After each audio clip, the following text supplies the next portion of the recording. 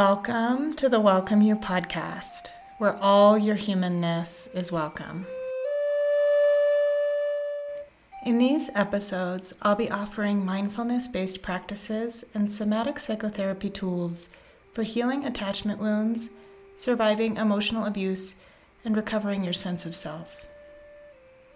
I am your host, Dr. Cynthia Garner, and it is my honor to offer these skills in the context of my own life experience and in response to listeners' real-world challenges and questions.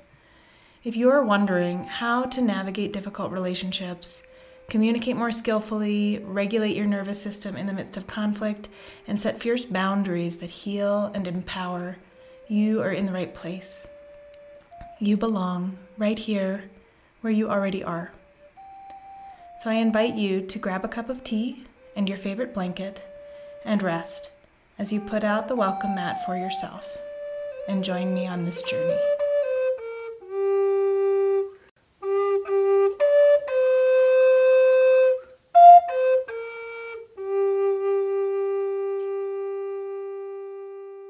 Welcome to the first episode of Welcome You. I am so excited to be here with you today, and this podcast has been a long time in the making. So I'm really grateful if you're listening right now that you're willing to come on this journey. Today we're going to be talking about our essential humanness and what it means to belong. A lot of times when we have core relationship wounding, this has happened at a very early time in our life when we were forming our primary attachments and deciding how relationships worked. So I'm going to share a little bit today from my own personal experience, but also offer you some practices that you can use if you did not experience a secure primary attachment with your caregiver when you were little, which so many of us unfortunately did not. And also, if your attachment style is causing problems in your adult relationships. I want to invite you, before we dive in, to consider and reflect for yourself, what is your attachment story? How do you experience belonging in the world? And how is this informed, perhaps, by your very earliest experiences of belonging and how you decided that relationships work when you were really little? I also want to encourage you to stay tuned for the end of the episode, where we'll be introducing my favorite segment, Get Down and Dirty with Dr. Cindy, which is an opportunity for you to call in and ask your questions about relationships and how to bring the best version of yourself so that you can reclaim yourself in the midst of relational conflict and upheaval. The Welcome You podcast is a production of Safe Within Wellness, an organization dedicated to supporting survivors of complex and systemic trauma in healing their wounds of belonging and thriving in relationship to themselves. Please help us keep our content ad-free and accessible to all by donating at safewithinwellness.com. Your presence and support matter more than you know. So I want to start our inquiry into belonging by talking about attachment. Any psychology textbook that covers human development will summarize the work of Mary Ainsworth and John Bowlby from the late 1960s and 70s that shaped modern psychotherapy. These researchers theorize that based on our early experiences with our caregivers, we develop schemas or beliefs about ourselves as worthy or unworthy of care and attention, and others as reliable or unreliable sources of support. Secure attachment occurs when we experience reliable attention and support and our needs are met. And insecure attachment occurs when there's a disruption in the process of bonding between the child and their primary caregiver. This is a type of trauma and may take the form of abuse or neglect, or it might be more subtle, such as lack of affection or response from a caregiver. Transgenerational trauma occurs when wounds are passed down through our genes and behaviors from generation to generation because there has not been resolution or healing. In fact, epigenetic research on transgenerational transmission of traumatized behaviors in mammals even shows that exposure to stress hormones in utero permanently impacts the behavior of offspring, even when those offspring are never exposed to the traumatized parent. So I'll just review briefly the 4 attachment styles that are recognized by researchers, which inform our behavior on a cognitive level, but operate outside of our conscious awareness. We could be securely attached, which means that we have strong bonds, we are able to trust, we have this ability to ask for help when we need it, and it seems like people who have secure attachment relationships in their younger years end up also enjoying more securely attached relationships in their adult years. So secure attachment is one type of attachment. We can also experience what is called avoidant attachment. And this is an attachment style where we actually, as the name says, avoid relationships, mostly as a protective strategy for keeping ourselves safe. Because somewhere in our early relationships, we probably learned that we didn't get our needs met in that relationship, and it wasn't safe to trust or count on our primary caregiver.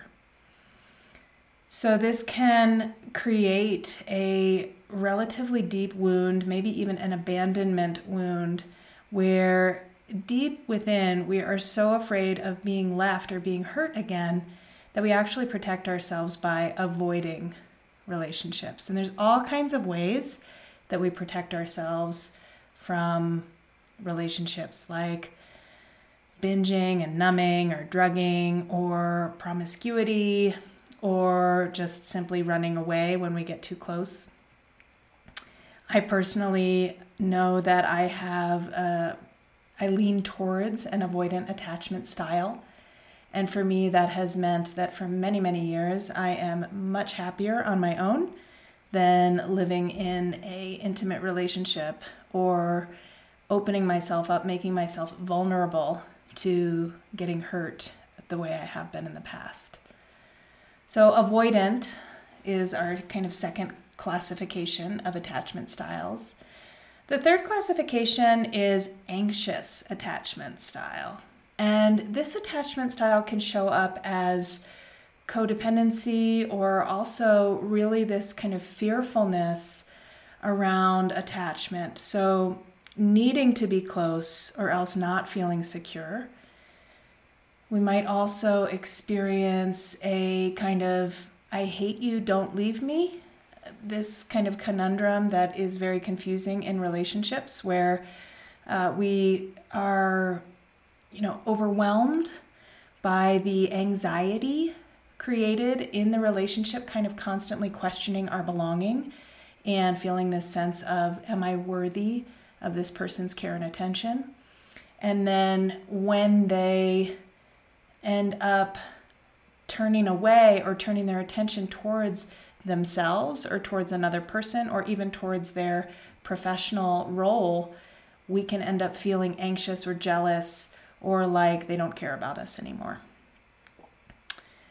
The fourth attachment style is a disorganized attachment style.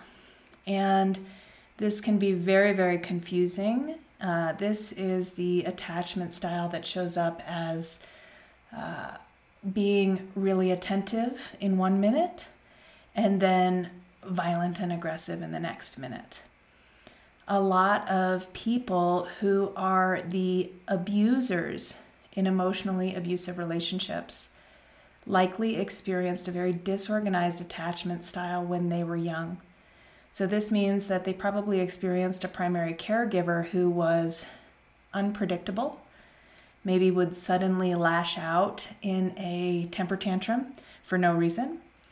They might have experienced absence, long periods of absence of their caregiver, like maybe even complete and total neglect.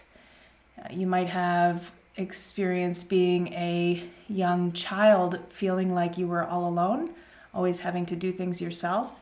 And then when your parent or caregiver did show up, they actually weren't a safe person to be around. So you'd spend your time without them wishing they were there, and you'd spend your time with them wishing that they weren't there. This creates a kind of chasm in our sense of identity. Often we will sacrifice our sense of self in order to belong in this relationship and to be accepted. And we're constantly compromising who we are in order to keep ourselves safe and in order to keep our needs met. So these attachment styles, we all kind of exist within a continuum of these styles. They're also not fixed forever and ever for the rest of your life. If you had a disorganized attachment with a primary caregiver, that does not necessarily mean that you are doomed forever and ever to be a disorganized, attached person. There are opportunities that we have to work with the neuroplasticity of our brain to actually rewire our sense of belonging and our relationship to ourselves that can heal our relationships to others. So before we get too far ahead of ourselves and you start psychoanalyzing your attachment style and trying to figure out why you are the way you are, please know that these podcasts, this offering that I'm bringing to you here, these practices that we'll be doing, are not a substitute for therapy. If you are chronically kind of finding yourself anxious or in fear or dysregulated, or you're in an unsafe situation, it's really important to get help from a mental health professional. There are a number of practices that I hope to offer you here that actually may supplement and support you in this journey that I hope you'll go on with me as we start to bring our attention to our relationship with ourselves first. This is the foundation of mental health, is having this caring and kind and compassionate relationship with your own experience. There's this way that we can, with mindfulness practice, kind of welcome ourselves to belong right here where we already are in the present moment, and give ourselves permission to have the experience that we're already having, rather than having to do all this work in order to be somebody special so that we can get our needs met by someone else, or rather than having to wear masks or put on a persona so that we can find belonging in the world. This is an opportunity really to find belonging where you already are by offering it to yourself. And I'm actually going to start here before we dive in to really kind of concrete interventions and specific situations that you might find yourself in. I'm going to start by just offering some basic tools for grounding your attention and regulating your nervous system here, right wherever you are. So I invite you, even if you're driving, you can do this, but I wouldn't close your eyes. I invite you to just start to notice your body in space and just feel the sensations of pressure where your body makes contact with the ground. Maybe noticing the sensations of your feet pressing on the floor, or your hands resting in your lap. And just starting to notice the weight of your body as you're resting here. And what I'll invite you to do as you start to experience this kind of physical sensation of your body resting on this surface that you're sitting or lying on, is I want you to notice the support that's available from the chair or the floor underneath of you, or maybe even the car seat if you're driving. And I just invite you to notice that this support that's being offered to you is being offered without any conditions. The earth is not requiring you to do anything in order to continue holding you up. Gravity doesn't have any expectations of how you be, and it will continue to keep you firmly rooted on the earth. And so, welcoming yourself the same way this supportive floor or chair underneath of you is welcoming you. Giving yourself permission to just belong right here where you already are. And just notice what this is like to give yourself this permission. You might even start to bring awareness to your senses. You might notice the movement of the breath moving in and out of your body. You might notice sounds. You might even choose to place a hand on your heart or on your belly and feel the movement of the breath as you note the rising and falling of your chest. All of these things, these kind of automatic sensory perceptive organs, are doing what they're doing without you needing to get an A+ on a test, without you needing to get just the right gift, or without needing to have enough money in the bank. These basic life-sustaining sensory perceptive organs are doing what they're doing without any requirements of you. And so letting the senses be another way that you're welcoming yourself to be just as you are right here in this moment. And so there's actually a reason that bringing attention to our 5 senses can help us regulate in times of stress or anxiety. And this goes back to our really early evolution. So when our brains were developing, they kind of developed from the bottom up. And when we're in the womb, the first part of our brain to develop is our brain stem.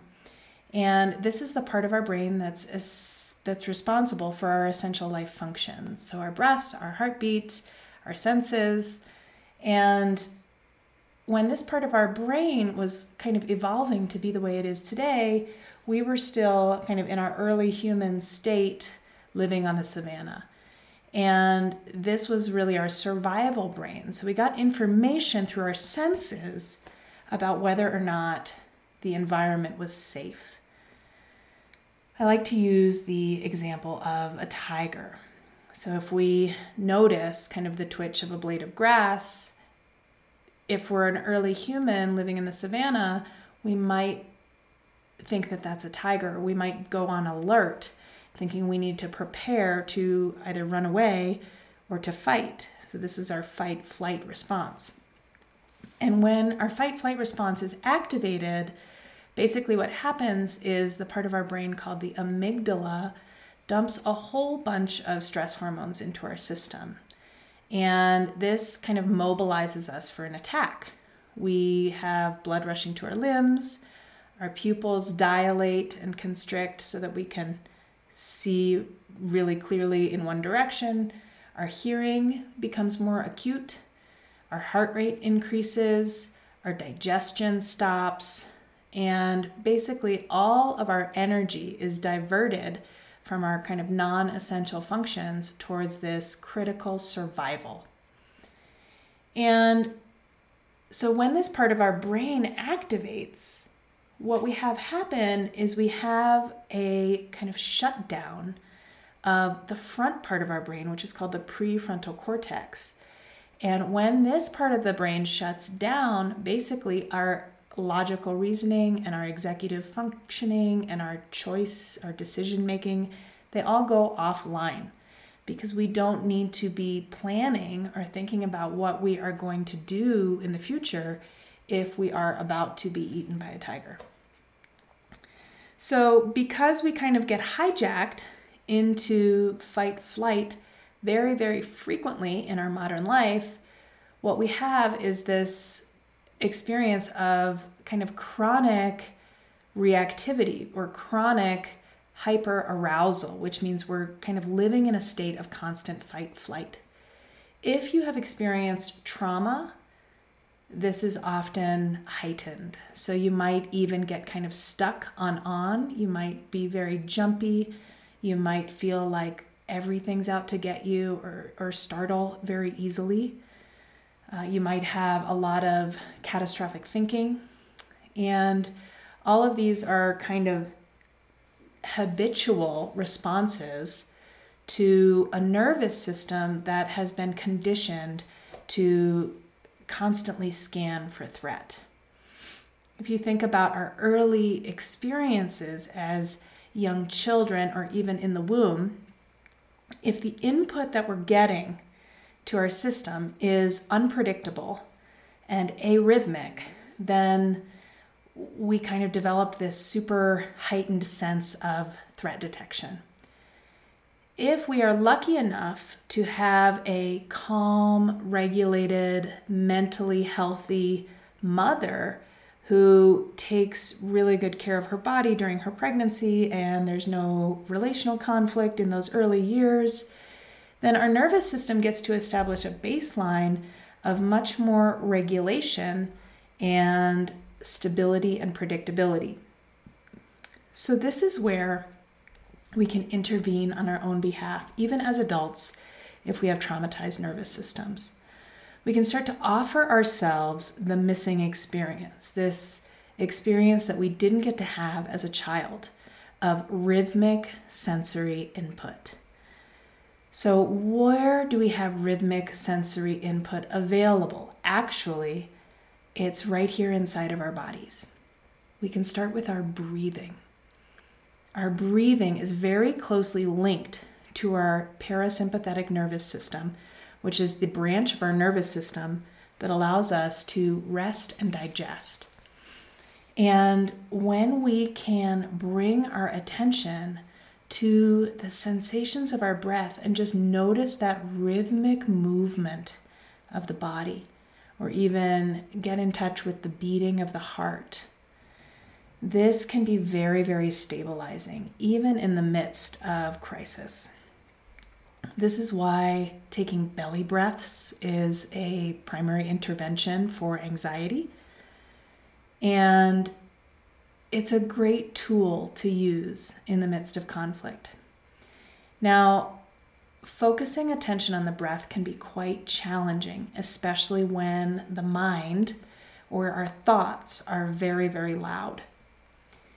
If you have been in an abusive relationship or in a relationship dynamic that has taken up quite a bit of your mental real estate, and you're kind of living in a state of chronic threat around that relationship, what you might be experiencing is a level of anxiety characterized by intrusive thoughts and rumination that can really affect your mental health and your well-being. It may even be affecting your ability to sleep at night, your ability to regulate yourself or be present for your children.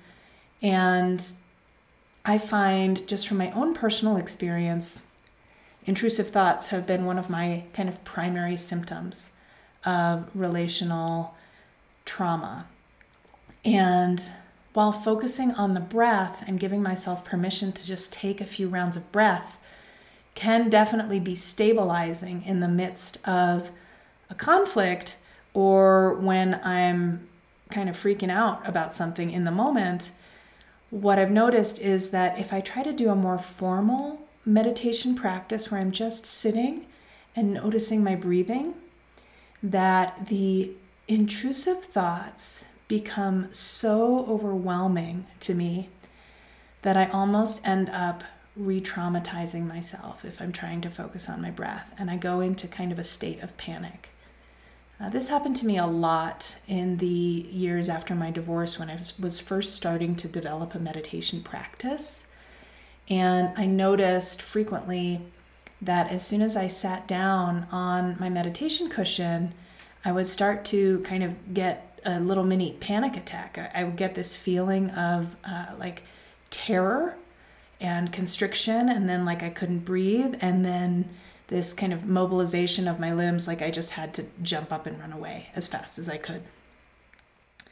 And so working with this in meditation was very, very difficult until I worked with a man named David Trelevin, who has a program called the Trauma Sensitive Mindfulness Training. And in that training, he helped me to understand that I was actually re-traumatizing myself in meditation, and by trying to focus on parts of my experience that were very, very stressful, it was actually I was kind of over-attending to traumatic stimuli while I was doing that. So what I needed to learn how to do, and what I was fortunate enough to gain from his training, was I needed to learn how to establish resting places for my attention that had a quality of safety. Sometimes those were internal anchors, like anchors or places where I could rest my attention inside of my experience, but actually more often they were external anchors. So I'd like to offer those of you who are listening right now an opportunity to practice with an external anchor. And this is just kind of an opportunity to kind of reclaim your mental real estate, to do this sort of attentional training where you're putting your attention where you want it and not letting it get hijacked and taken away down this train of thought around relationship drama. So I'll invite you, just wherever you are, to bring attention to what you're seeing through the eyes. And this might be a landscape out the window. It might be a wall that you're looking at inside your home. It might be the ceiling if you're lying on your bed. It might even be the road in front of you if you're driving. And so as you're focusing your attention on this landscape of seeing, I'm just going to invite you to take in the entire landscape of seeing as it appears before you, and start to notice colors that you see. Noticing maybe areas of lightness or shadow. Maybe becoming aware of textures that you're seeing. You might notice shapes that are appearing. Maybe some movement. There might be some movement in the landscape that's happening in front of you. And if there's no movement, you can notice that. And so just kind of taking in this entire landscape with this spirit of investigation and curiosity. You might even just note 3 things you see.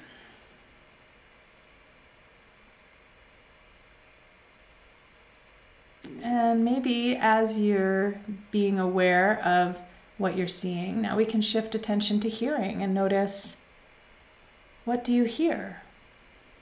You might be hearing the sound of my voice. What other sounds are present? Can you name 2 things that you hear? And then maybe you can shift attention now to what you're smelling. Maybe there's just one thing you can identify in your environment that has a scent. Might be the smell of old coffee in your car. Might be some essential oils that you keep nearby. Might just be the smell of clean clothing, or the smell of your shampooed hair. And just letting yourself ground your attention with this practice of just orienting to the senses. Now, this practice we just did, I would just call it kind of a 3-2-1 practice. We did 3 things we see, 2 things that we hear, 1 thing we can smell, and just kind of notice what your experience is now. The more we do a practice like this, the more it's going to help us kind of return to the present moment and to what's actually here in front of us during moments of reactivity, and give us just that little bit of space so that we can regulate our nervous system. I like to think of it, if we go back to the tiger metaphor, I like to think of it as if we have time to stop and smell the flowers. This sends our brain a message that there's no tiger chasing us. And so in our modern world, where threat is everywhere all around us, we're actually most of the time probably not living in the present moment, but really kind of focused on what's happening in the future, or what has happened in the past, or our story about what will happen in the future because of what has happened in the past. And this can be very, very exhausting for our nervous system. So as your basic kind of skill in this first episode, my offering to you is just to start to notice what information is coming in through your senses. And if you have moments of feeling like you're getting hijacked, or you're going into a panic attack, or you're feeling overwhelmed, this kind of sensory awareness practice can be a really helpful way to just kind of bring yourself back to your own experience. When you do this, you give yourself permission to be exactly who you are. You don't have to have somebody else's experience of seeing or hearing or smelling. You get to have your own. And this also helps to start to build new neural pathways so that you can change your habits around being kind of caught up in a spiral of thinking about your relationships that can often take us down a rabbit hole away from ourselves, and we end up working really hard with our brains and with our bodies, and we're kind of chronically overtaxing our nervous system in order to get this sense of belonging with someone else. So anytime you can, I invite you to give yourself the belonging that you're seeking from external relationships, and just start to cultivate this inner awareness and this relationship with yourself as a starting point. If you're interested in a longer version of these practices that I've offered in this podcast, they'll be available on the website welcomeyoupodcast.com, and you can download those for listening to offline so that you can use them at any time. So that chime means that it is time for our delicious segment, Get Down and Dirty with Dr. Cindy. So I want to just put the title of this segment in context. We are not necessarily going to talk dirty in this segment, although it might happen from time to time. But relational conflict can be very messy. And it makes sense that we want to avoid this mess. But it's really, really helpful to carve out some intentional time to skillfully kind of dip our toe in to these stuck places. Because what can happen if we avoid and resist bringing our attention to our experiences of difficulty is that our feelings and our discomfort can kind of build up inside us. And if you think of like a volcano that doesn't have a steam vent, but the pressure is building and building and building inside, what ends up happening is we can end up exploding or experiencing reactivity, or basically losing ourselves in the midst of conflict in ways that we really regret later on. What we'll do in this segment is we will actually kind of apply the principles of mindfulness and somatic psychotherapy to start to lean into our stuck places and to investigate with some curiosity and some kindness the places where our relationships get dirty and murky. The Buddhists say, no mud, no lotus. And this is kind of a metaphor for how when we are willing to get our hands dirty or to explore these areas of difficulty, then we have this opportunity to turn poison into medicine and to blossom. So this doesn't necessarily mean that we want to dive deep into our wounding and stay there as a way of figuring ourselves out or finding answers. Rather, it's more of an invitation to not have to fix ourselves, not have to understand why we are the way we are on a cognitive level, and just to give ourselves permission to be the way we are. We're going to use this very important skill of pendulation to do this safely. So pendulation basically means that we start by establishing anchors for our attention that are like safe resting places. And then from there, we can slowly ease our way in and out of the experience of difficulty, knowing that at any time, if we become overwhelmed, we can return to this place of safety. And here is a message from our first caller. Hello, I am going through a transition with my significant other. It's been a 2-year process. I got a new job and my husband had to give up his so that I could come do it. Us being here has been hard on him. He feels like he's falling behind, and within his own insecurities, he has blamed me for them. And it's gotten to a point where it has become a focal point in our marriage whenever there is fighting. He's an incredible human being. I think he's amazing. I think he has so much to offer this world, but he's just in a place of trying to find himself. My question for you is, how can we move forward, and how can I keep my side strong and not fall into a place of resentment and insecurities around who I am as a person? How can I find myself and continue this marriage through this hard time? So first of all, I just want to acknowledge how hard you are working to take care of everyone around you. And it sounds like your energy has been going outwards to others for a really long time. Hearing your message, I feel this heaviness and this weight in my heart.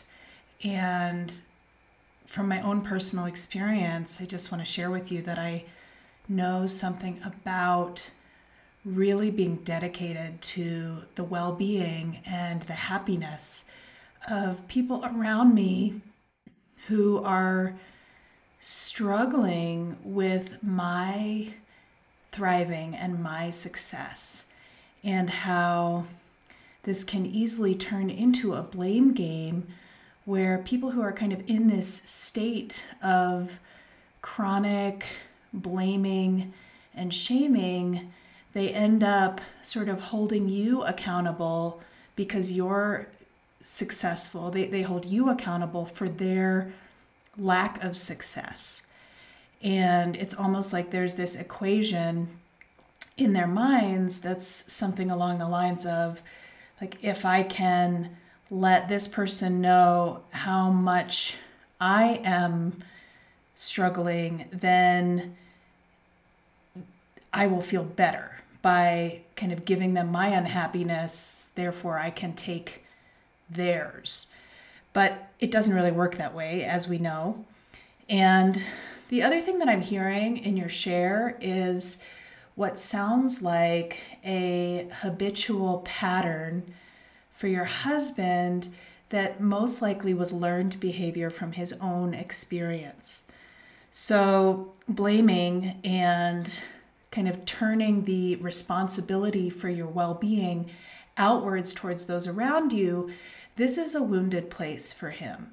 This is a place where, as a child, he learned these behaviors. Maybe he witnessed them or experienced them from a caregiver. Sounds like he was probably never good enough or always getting kind of shamed no matter how hard he tried or no matter what he did. He probably didn't get recognized for doing a good job or being enough just the way he was without having to prove himself. So if at all possible, I know it's a hard pill to swallow, but if at all possible, in your shoes, my recommendation would be to first and foremost absolutely prioritize taking care of yourself. So noticing that this kind of habitual pattern is cropping up and doing what you need to do to kind of double down on your self-care to make up for the depletion that you're experiencing in this relationship. And that might mean communicating your needs in a different way or being really clear about needing to have space and time to care for yourself as an investment in the relationship as a whole, because your system is kind of exhausted and depleted from having spent so much energy over so many years caring for others. And this comes back also to what I'm guessing might be a part of your history of really offering your own coping and skillfulness to those in your immediate family who may not have been coping skillfully themselves. So we can become pretty habituated to caring for others in our circle of care before we turn that light of loving awareness on ourselves. So here's where we have the opportunity to kind of flip the script. So step number one, definitely prioritizing your own well-being, doubling down on that self-care, giving yourself permission to do what you need to do to be resourced and regulated so that you can show up in these dysregulated and disorganized relationships from a place of groundedness and well-being. And the other thing that I would also recommend to you, maybe as step two, would be to offer yourself kind of a steam vent from time to time. This might mean upping your physical exercise or just giving yourself some space to move your body in a way that expresses these kind of pent up emotions. This might be like a movement class or yoga or just going for a run or maybe some dancing. There's a couple of modalities of mindful movement like 5 rhythms or even ecstatic dance that give the body kind of this opportunity to move freely and feel your feelings rather than have to think through your feelings.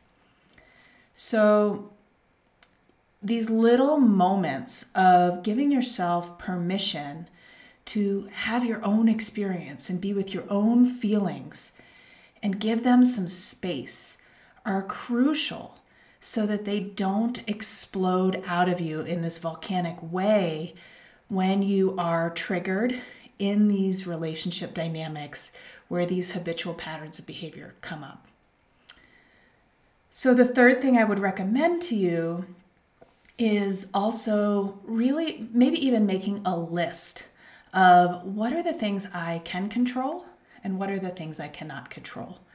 Because part of what I think we have a habit of doing as survivors of relational abuse is that we have a tendency to want so badly to help everyone else as a way of protecting ourselves.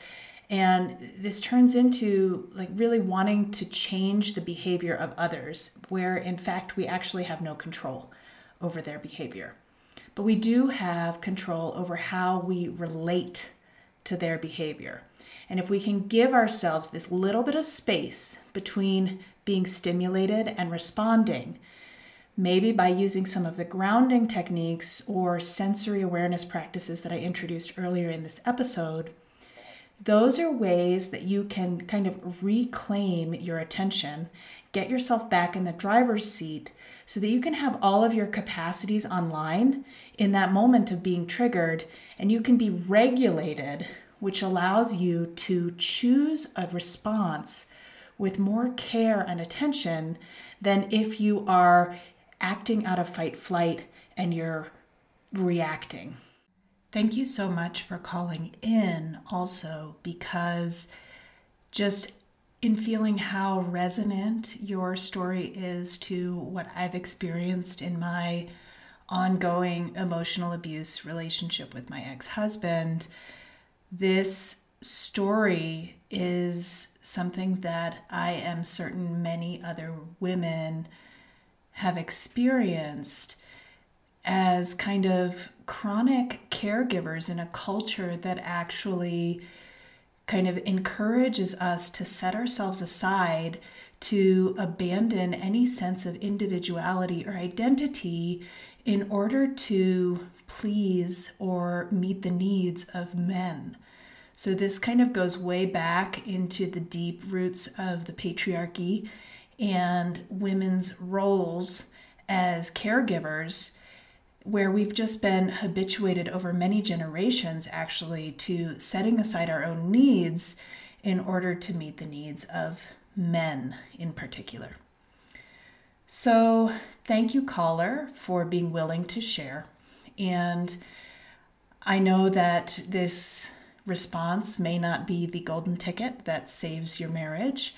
And my hope is that it has just offered you some practical ways that you can work with the difficulty that's arising so that you can choose wisely how to respond in these moments when these habitual patterns of traumatic arousal arise in your relationship. If you are interested in having me answer your question or in getting some advice about some relational challenges that you're experiencing, you are more than welcome to call in.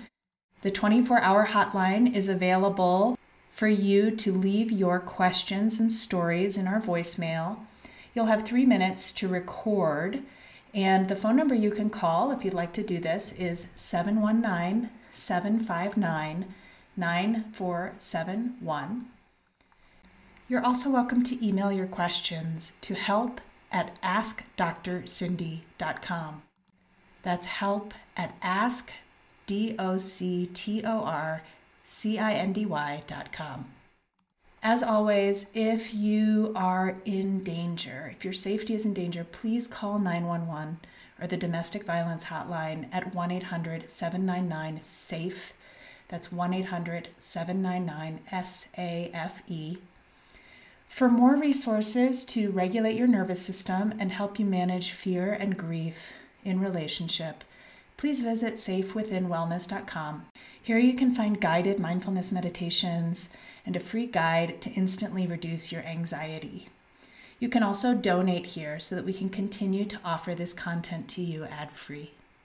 Between now and when we meet again, remember to breathe and to give yourself permission to rest in the present moment and to be here with what's arising. Whatever you're feeling, whatever your experience, your emotions are valid, and it's worthy of your time and care to give yourself the gift of your attention and to welcome you.